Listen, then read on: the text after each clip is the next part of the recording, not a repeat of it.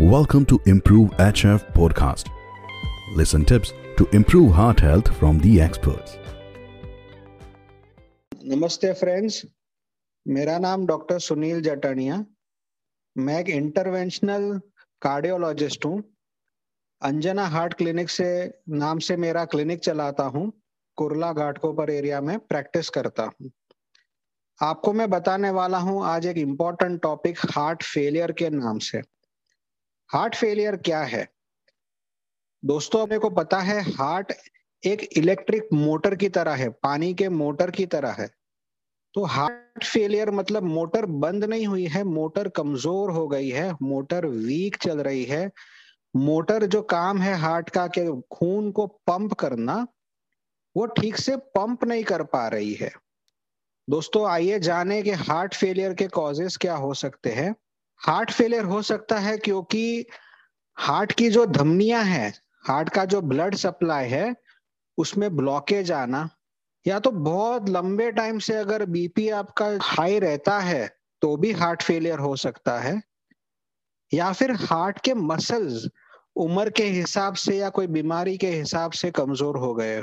दोस्तों आपको heart failure के सिम्टम्स यानी कि कैसे मालूम पड़ेगा कि आपको हार्ट फेलियर है या नहीं? तो हार्ट फेलियर के सिम्टम दो कारण से हो सकते हैं।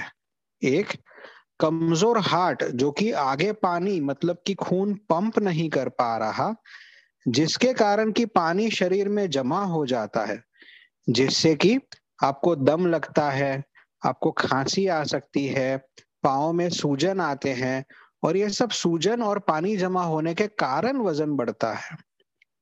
दूसरा, खून शरीर में कम पहुंचने के कारण आपको थकावट लगना, आपको चक्कर आना, आपकी हार्ट की धड़कन तेज हो जाना, ये सब भी हो सकता है। ये आपके सिम्टम्स, मतलब ऐसे कुछ सिम्टम्स आपको है तो आपको कंफर्म कराना चाहिए कहीं आपको हार्ट फेलियर तो नहीं है, कहीं आपका हार्ट कमजोर तो नहीं हो गया।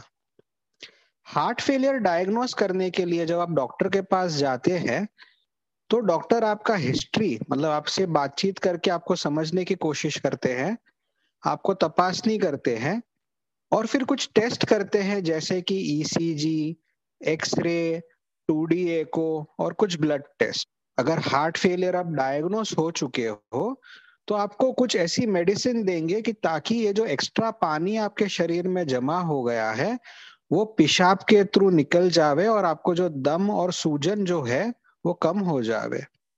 डॉक्टर आपको ऐसी भी मेडिसिन देंगे जिससे कि आपका हार्ट फिर से थोड़ा मजबूत हो सके और आप अपना रूटीन कामकाज फिर से कर सके। कुछ चीजें जो आपको एज अ पेशेंट और रिलेटिव के तौर पे याद रखनी है वो है ये: एक, मेडिसिन टाइम टू टाइम ले, उसमें गलती ना करे। अपना वजन रेगुलरली चेक करें। घर पे एक बीपी चेक करने का डिजिटल मशीन रखे ताकि आप हार्ट बीट और पल्स मतलब जिसको बोलते हैं, और बीपी आप रेगुलरली चेक करवाएं हफ्ते में 2 से 3 बार। और दवाइयां टाइम टू टाइम तो लेना ही है, साथ में बहुत आराम नहीं करना है कि मेरा हार्ट कमजोर है तो मुझे हार्ट के लिए आराम करना है। आपको उल्टा थोड़ा थोड़ा एक्सरसाइज जितना आपसे हो सके जरूर रोज करना है। और कुछ भी नए सिम्टम हो तो आप डॉक्टर को अप्रोच करिए और डॉक्टर से और डिटेल में जानिए कि क्या नए सिम्टम मुझे ध्यान रखने हैं। साथ में ही आपको खाने में नमक कम लेना है। डॉक्टर की सलाह के हिसाब से प्रवाही कम लेनी है। प्रवाही मतलब उसमें सब आ गया, पानी, जूसेस, बाकी आदि पदार्थ। एक चीज जरूर याद रखिए कि स्मोकिंग और अल्कोहल सबके लिए तो जहर है ही, आपको सोचना भी नहीं है, उसको छूना भी नहीं है। और हाँ, हमेशा एक एक्टिव लाइफस्टाइल मेंटेन करने की कोशिश कीजिए।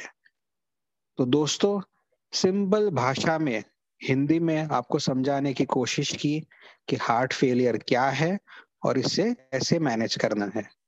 कुछ भी तकलीफ हो तो आप अपने डॉक्टर की सलाह जरूर लें। Thank you.